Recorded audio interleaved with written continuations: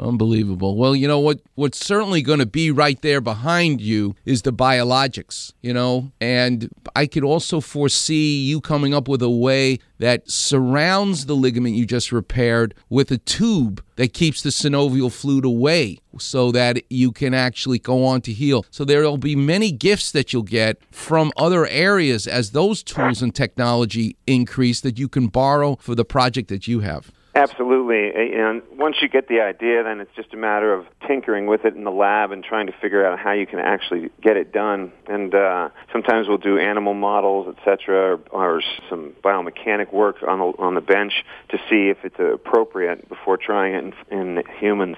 But all of it's exciting because I think that it provides another way of thinking about ligament reconstruction. So break it down for me. The ACL attaches to the femur, the thigh bone. It attaches to the tibia, the shin bone, diagonally comes across the joint inside the joint itself. When an ACL typically tears, where does it tear? Teach the weekend warriors. Does it tear off of the tibia attachment? Does it tear in the middle of the ligament? Does it tear off the femur? Tell us about how these tears typically occur. Well, really, it all depends on the mechanism of how you fall, Football players have a different mechanism from skiers, have a different mechanism from someone who pops their knee stepping off the curb, and it's how the energy is transmitted into that ligament. So a good number of them, especially in contact sports, tend to tear the ligament right in the middle. And those are hard to repair because it's almost like stitching a horse's tail back together. Mm-hmm.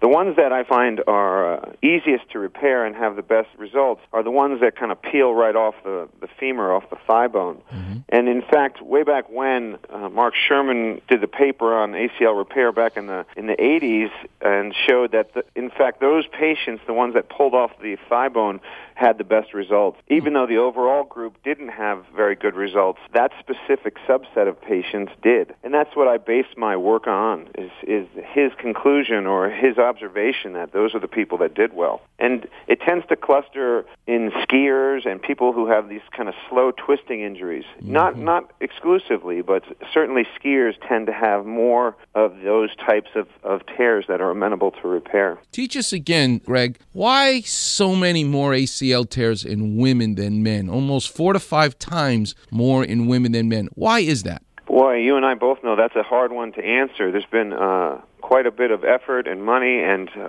research time dedicated to trying to solve that problem. And they really haven't come up with an answer as to one specific reason why. Maybe the bony structure or the angle at the knee is a little steeper due to women's hips being a little wider. But we don't really have an answer. But it certainly is true that the women suffer far more ACL injuries than men.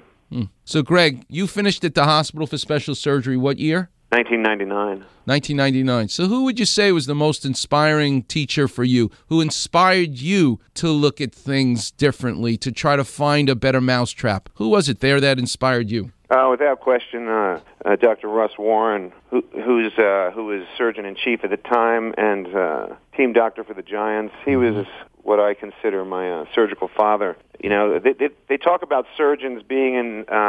when you first start off, you're kind of cutting your teeth and getting things down, and then you're in the sweet spot of your practice when you're 15 years to 30 years out, and you've learned everything from all the surgeries you've done, and you're willing to try some new things. And then as you get further along, you're a little less willing to try new things because you've found out the ones that work. Mm-hmm. I think Dr. Warren is very unique in the fact that even well into the later stages of his practice, he's still perfectly willing to investigate new techniques and procedures, and he really just has an incredibly inquisitive mind as to trying to make surgery better and gain better outcomes for the patients.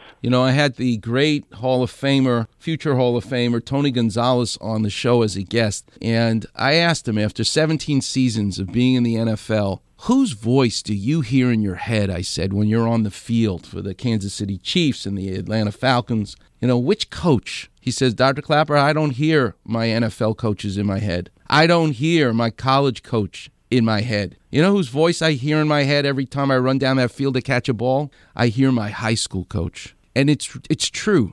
All these years, 26 years I'm in practice, I hear every time I do knee surgery, hip surgery, shoulder surgery, I still hear Dr. Ranawat, the first guy who taught us all. The eyes don't see what the mind doesn't know. You hear that voice from the first person who taught you about stuff. So it's interesting to continue to pay homage to the guys who actually, and women, who really taught us to be surgeons way back when. And it's really, he's very proud of you, I'm sure, because you've now carried the torch and the legacy continues. So keep thinking big thoughts, making the mousetrap better. And I want to thank you so much, Greg, for joining us today. Hey, nice talking to you. Okay, talk soon, Take Greg. care, Robbie. Enjoy the rest of your vacation with your family. Bye-bye. All right, bye-bye. Warriors, it's just, doesn't it give you a warm, fuzzy feeling? That's a guy you're talking to who's looking at the world differently. Can you imagine a world where you don't need a graft anymore to rebuild an ACL? Who would even think of such a thing? But it takes minds like that to see the mousetrap, and it could constantly be improved. All right, coming up next, we'll take your calls. We're going to get into a golfer's elbow. That'll be interesting. Wait till you hear the clap revision for that. You're listening to the Weekend Warriors Show on ESPN LA 710.